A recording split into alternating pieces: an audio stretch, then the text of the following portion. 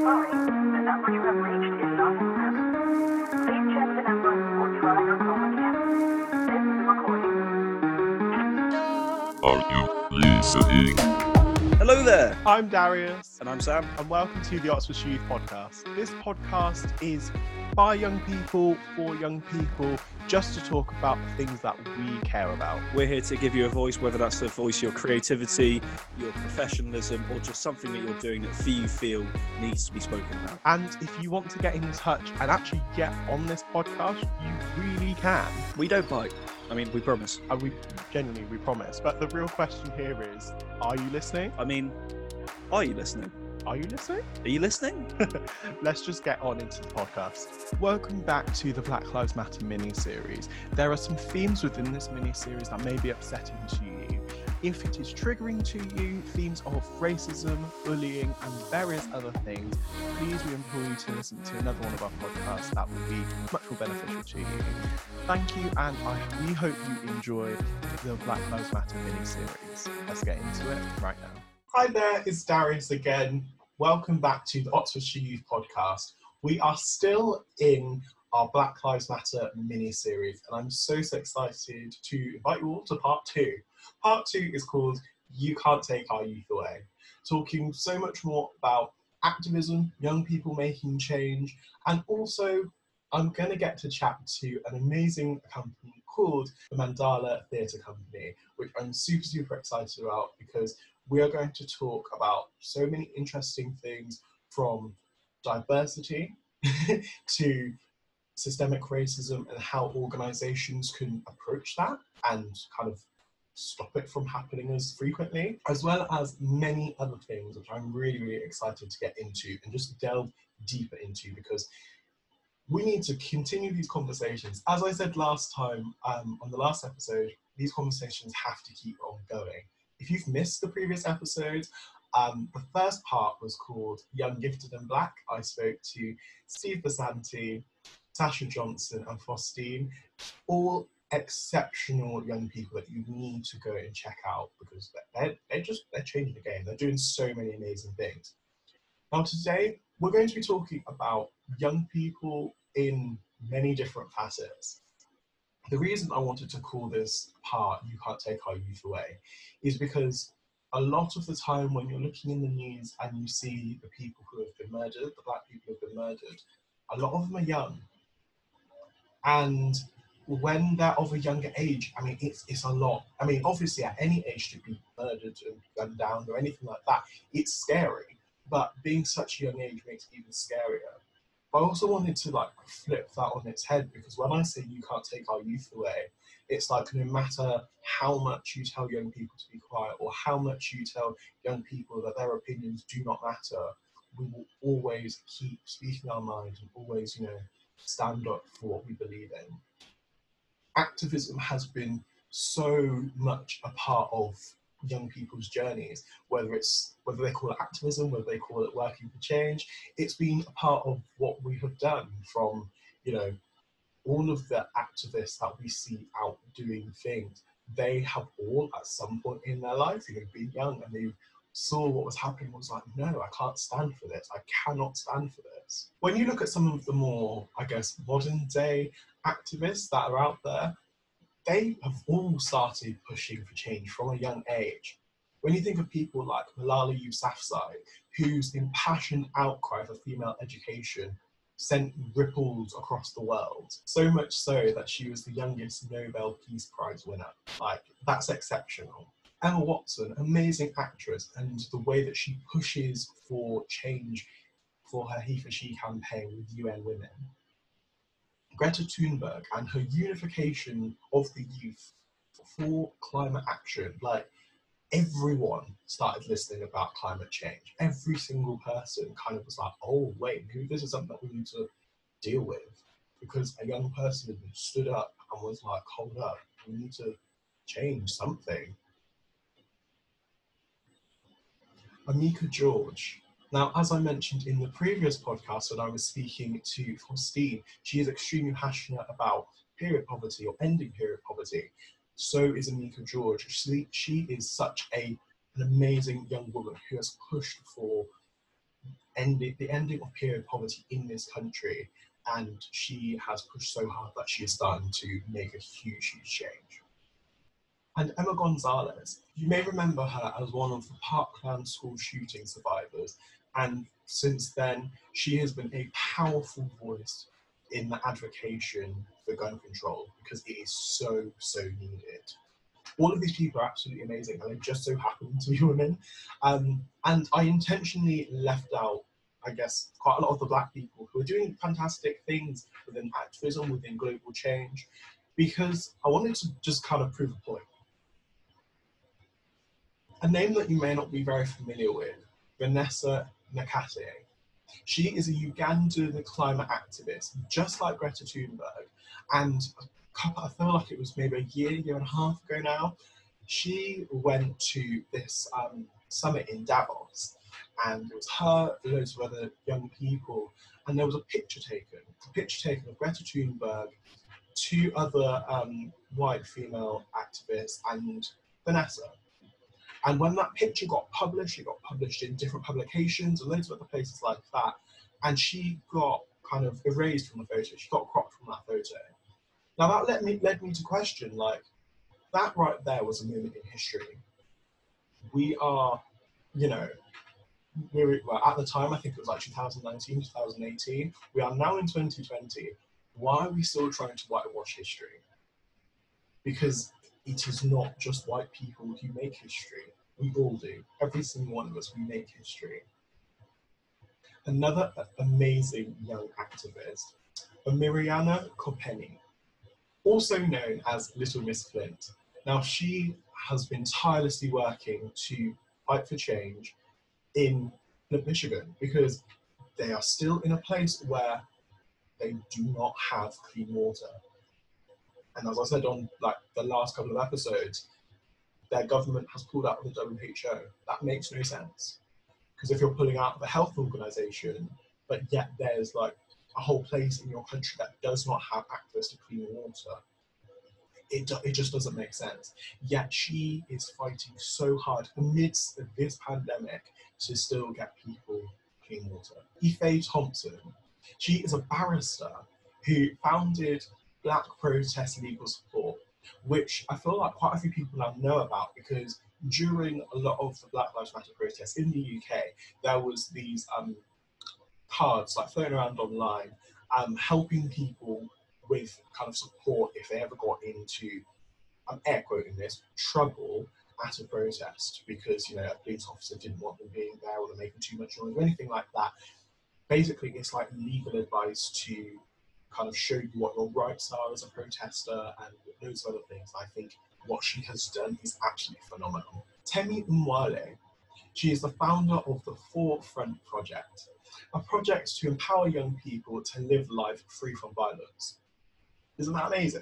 Now, this is completely linking to later on when I'll be speaking to the Mandala Theatre Company, because within all of this amazing radical change, we need people out there who are capturing everything. And Generation Revolution are two amazing directors called Usaid Yunus and Cassie Qualis. They are capturing as much of the Black British activism as possible because it is so important. It is so important that it's captured, that it can be, it's just history. It's history in the making, and they are capturing it, and we need more people like that. And that is why I personally believe that arts is a huge catalyst for change. Because when you see activism done on stage, on screen, through music, that's kind of that time when you're like, ooh, I feel that. I actually can relate to that. Once you see something, sometimes you can actually kind of put yourself in that person's shoes and understand. So I feel like it's extremely important that we keep pushing the arts. And whilst we're pushing for the arts, we also need to continue to amplify Black voices, continue to amplify young Black voices, marginalised Black voices. Because we shouldn't just be doing it now just because it's trendy, just because, Black Lives Matter may still be trendy on Twitter. I don't know. I don't really check Twitter that much anymore, but it may still be trendy. But don't just do it because of that. Do it because it is necessary to do so. in the same way that it is necessary, that it is completely necessary to have female voices in the room, completely necessary to listen to all people around you.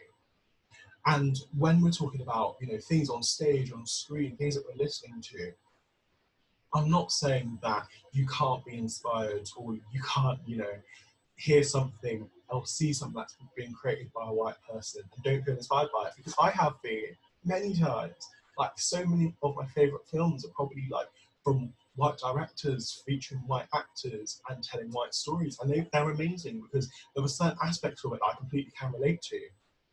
But in the same breath, like, I want to see my stories reflected and represented, and, you know, it being diverse all the way around. So in front of the camera, behind the camera, on stage and backstage as well, because all of that is so important in the amplification of Black voices. Where apartheid was brought down by the black masses. Amen. They killed us every day, but we kept getting up. We will fight this system. Amen.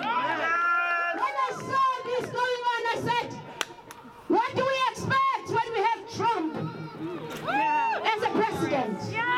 What do we expect when we have Boris, who utters racist comments with contempt? So I am extremely excited to be speaking to the Mandala Company a little bit later on in this podcast.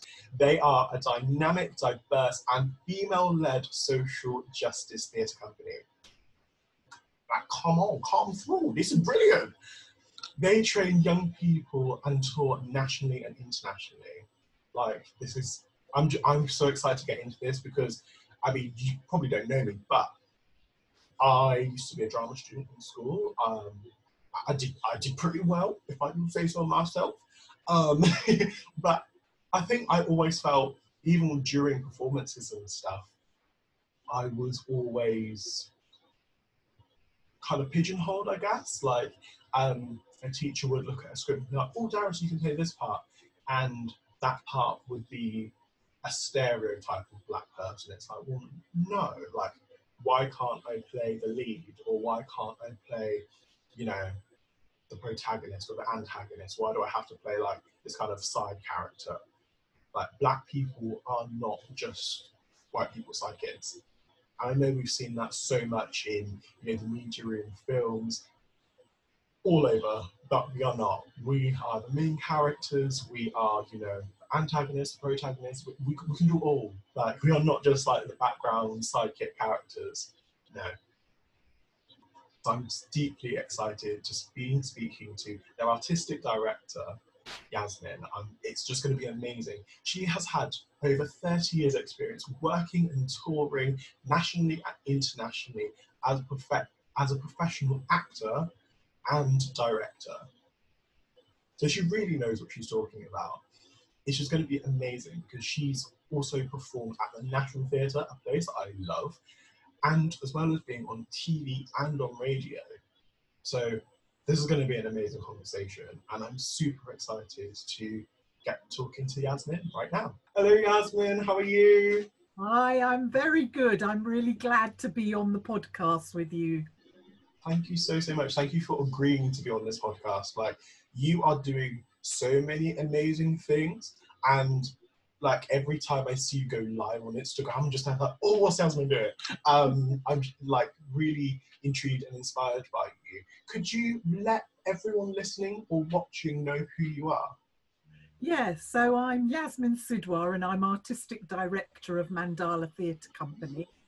And that's an Oxford-based company that we're really embedded in the local community, but we also tour nationally and internationally, and our whole focus is on theatre for social justice and work with specifically young people from Black, Asian, minority, ethnic and white working class backgrounds. And I'm now adopting the term global majority, and I think that the language is going to shift around how we talk about ourselves. Language is extremely important, because when that's never addressed or checked, we'll just continue like saying things that are like archaic, and when you never kind of pull anyone up on it, it'll be like, hold up, why are we saying these things? Or like, where does this come from? It's really important that we address things like that. So I think that's absolutely amazing. Yeah, yeah, and there's lots of discussions going on, I think, across the country now about how the language is used. So we've got to come to some agreement, and I think it should come from people from those different backgrounds in terms of how we want to be defined rather than be defined by others. Yeah, definitely. So obviously, like, I did a little bit of research on you because that's what a good podcast host does. So you've had like 30 years experience working and touring nationally and internationally as a professional actor and director. Now, I read that. I read that with like the biggest smile on my face. I read it like, oh yes, like this is amazing. Like, how has that journey been for you? Well, I mean, I think it's had its difficulties, but I've been really lucky overall to have worked in theatre from when I finished my training, which was in theatre arts at Bretton Hall College, that was affiliated to Leeds University and then became part of Leeds University. I've been employed in companies, which today I think that is much, much harder. And I think right from the beginning, I've had a passion to use theatre to communicate and make a difference to the world. And then along that journey, you know, of course, you start to get into the desire for fame and ego comes in. And, you know, I was really lucky. I did a 2-year tour with the National Theatre and I performed on the Lyttelton and the Olivier stages. And yeah, that was amazing. And fantastic. That was probably where I got the most profile, and then I did a lot of rep and I did a lot of small scale touring and then international touring. But you totally got typecast. I mean, you know, look at the way I look at the way I speak. And I'm not even going to do an Indian accent before I would. But, always I had to go up for roles and put on this fake Indian accent, which of course actors put on accents all the time, but it's a bit like, can I not be cast as a Greek person or an Italian or, you know, Turkish, Middle Eastern, or just me being, you know, mixed race, dual heritage, Asian and white. There was never, well, one radio play, because I did 6 radio plays for Radio 4, one could I use my normal voice. Once I had to be the voice of all Indian women. So you're a bit like, oh, I cannot play another role like this. I can't do it. And of course, with some companies, so the tour with the National was brilliant because we were putting in a lot of ideas. But I think I was also one of those actors that loved to be involved in the creative process. I don't like to not put input in. So I think that's where my love of directing, and I also ran workshops and directed right from the beginning of my career. So, and then, worked in a venue, you know, at Pegasus for 17 years, which was amazing. Having a venue that was, we, you know, did up this venue that was sort of falling down and had to raise £7 million to make it how it is. But then after 17 years, I really wanted to focus on directing rather than managing all the programs that were going on.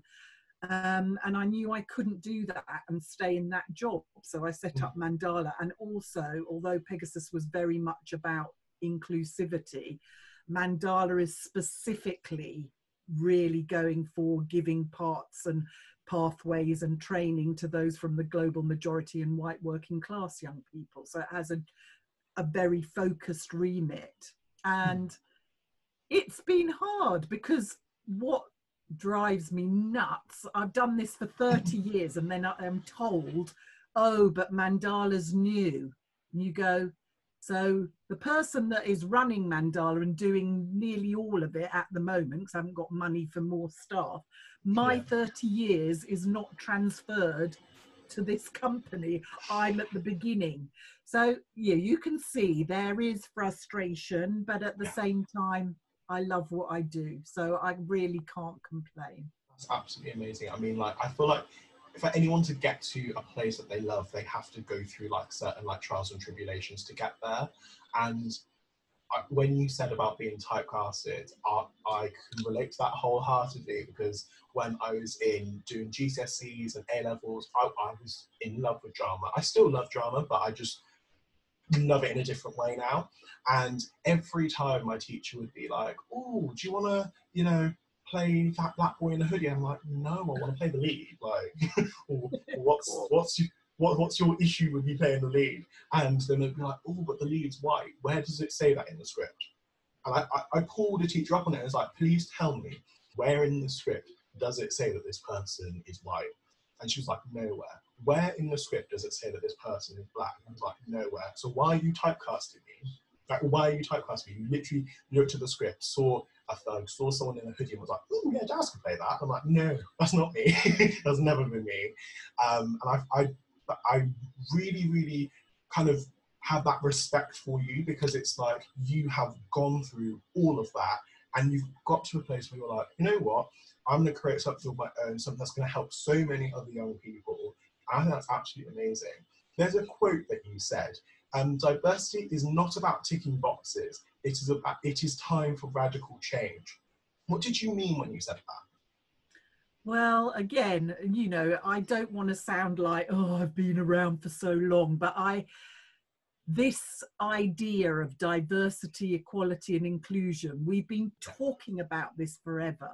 We've had umpteen reports and reviews, and it's like, no, that is not enough, because nothing actually really changes. So what I mean by radical change, and you know, I'm part of a working party with all the cultural organisations in Oxford at the moment to really look at radical change, because you know, the only way you're going to get real radical change is people have to give up power. They have to share leadership.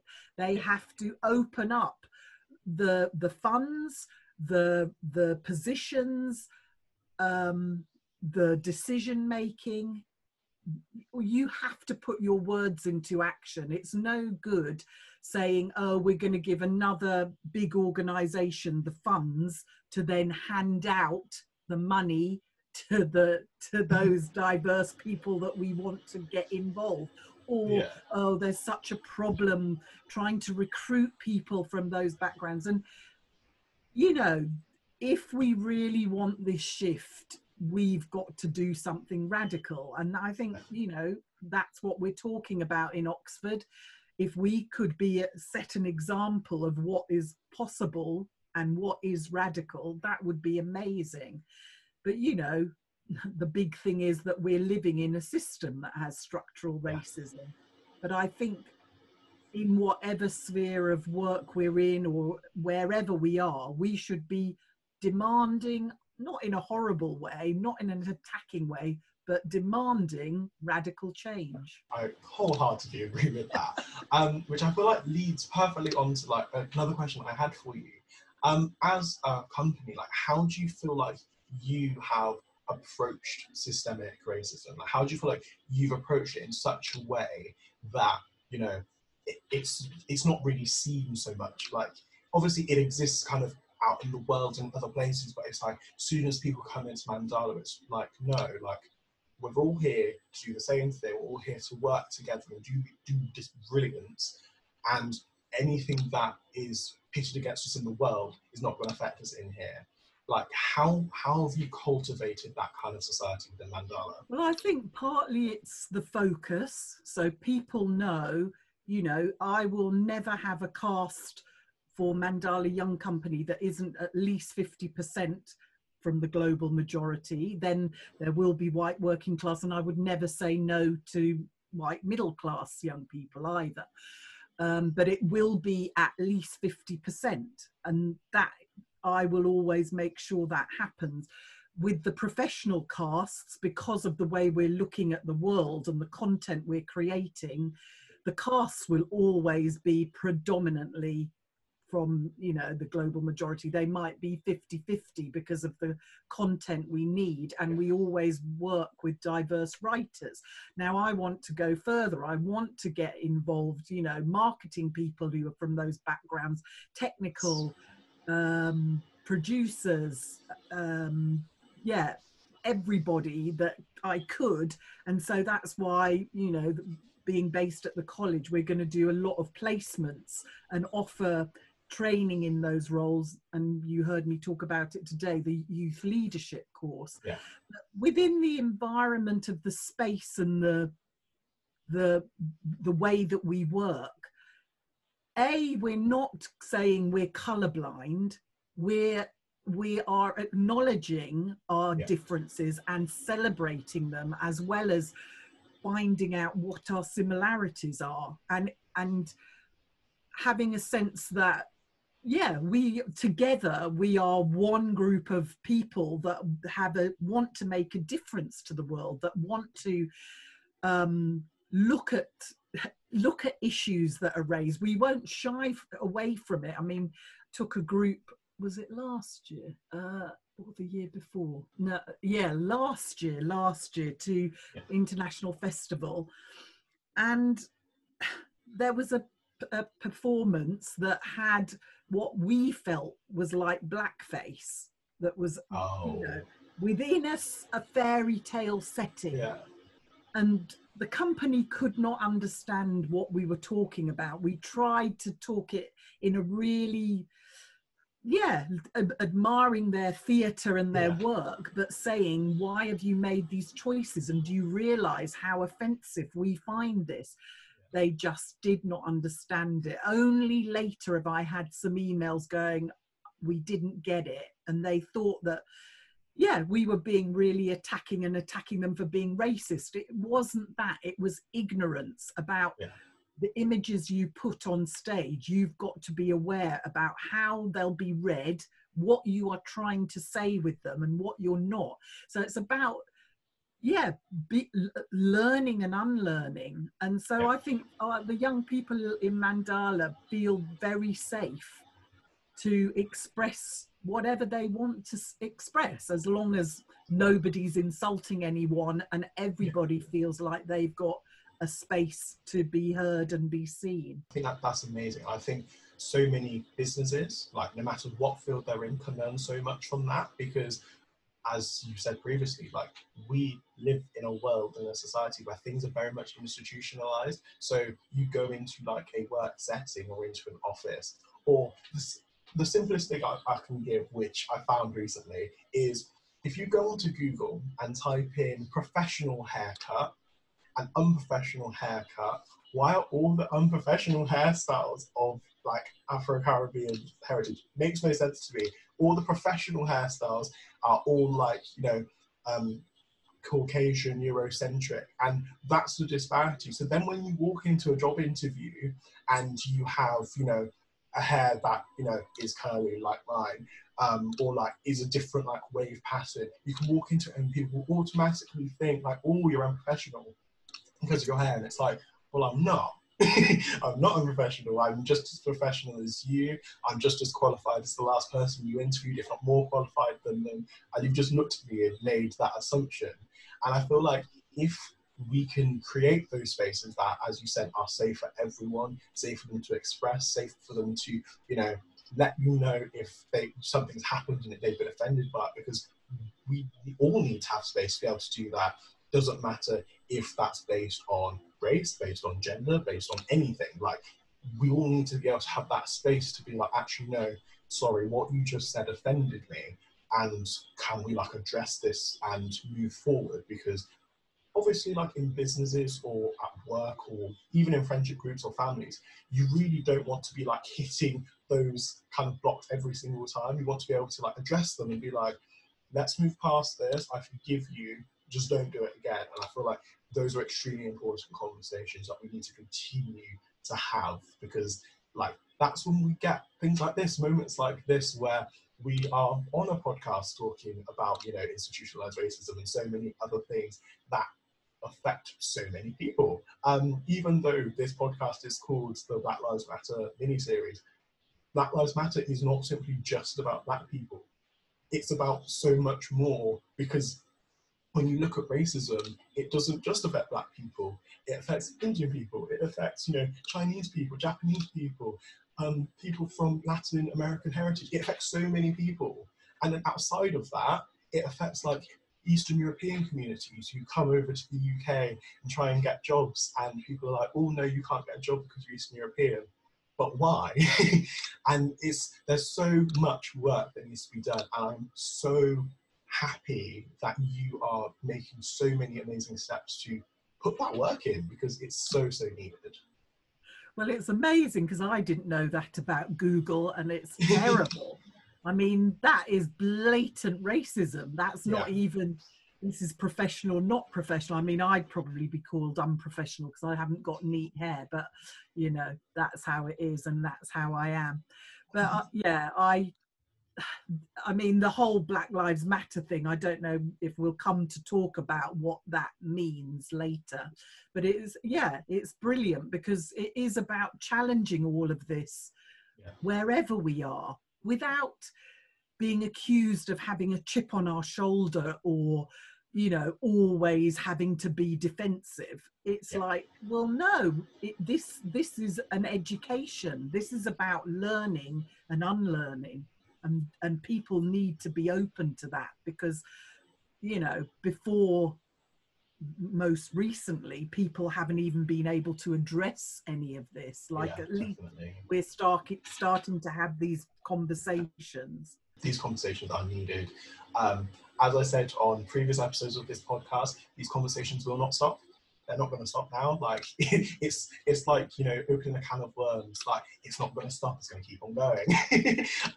But yes, as you said earlier, like you work with obviously professionals, but you also work with young people. Like, what's that experience like for you? For me, that's just been what I've done forever, because I think all young people are creative. I think you've just got to untap what they bring, and I specifically choose to work with young people because to me you are much more vibrant, open, energy. There's an energy and an excitement, and so I love that. And so the young people that I've worked with in Mandala Young Company, a lot of them have worked with me for a long time, so they have a real trust in the way that I work. They know that I'm really open to what they bring to the process. So it's not about me telling them what to do. I might have a theme or a play or a script or a text, but it will be all about what they want to bring to it and what their unique talent, skills, input is. And often what I'm trying to do with Mandala Young Company is then give them the tools to be able to audition for the professional company. And if it was a real pipeline from the Mandala training courses right through to the young company and into the professional company, and then eventually succeed me, that's what Mandala should be all about. So, but I'm here to stay for a while yet. Well, as I've been saying, like, I've been so excited just to sit down and chat with you like this. And also, you have brought some amazing young people along with you. Who are they? Right, so I have brought Luis Ribeiro, and I probably hope I haven't said his name wrong, so he'll have to correct me.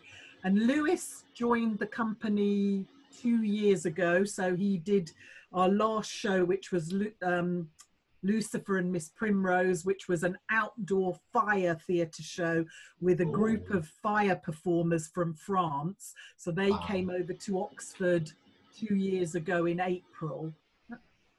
Not this April just gone, the one before. And we worked together with the performer actors from Mandala Young Company, and it was the script was adapted from a Paulo Coelho book. And we created this outdoor fire theatre performance that was performed in Florence Park for 2 performances and 2 performances at Gloucester Green, and then we went to France and we re-rehearsed and performed it as part of their big festival to crowds, because in Grenoble they've really got used to theatre. I mean, we had good audiences here, and I think people really loved it, and I love working with fire, but obviously it was a big deal. So Lewis was in that show, and then he was going to be in the show this year, which is a play called Blood Oil by Sean Byrne, which was going to go, we were rehearsing it in April, but COVID stopped that. We would have been in the Offbeat Festival in Oxford, and then we would have gone to the International Theatre Festival in Ramallah in Palestine. So all of that was postponed, but we're going to do this next year. So Lewis will be joining that, and he's been on panel discussions with me, and he's part of a current online creative project, Being Me. Then Akasha Daly, so she, I better own up, she is my daughter, but she's been in theatre since she was 4, and she is now studying physical theatre in Germany at the university, Volkswagen University of the Arts, where Pina Bausch, the dancer, studied. And you know, she's passionate about theatre and about creating, because there they learn to create their own solo shows, and she's a really good choreographer. So she often, at the festivals, she's been asked to be the choreographer for the big 150 cast. And I often bring her in now to Mandala Professional Company to choreograph, because I'm not a dancer, but she's got those movement skills. So yeah, they're going to bring their own take on all of this.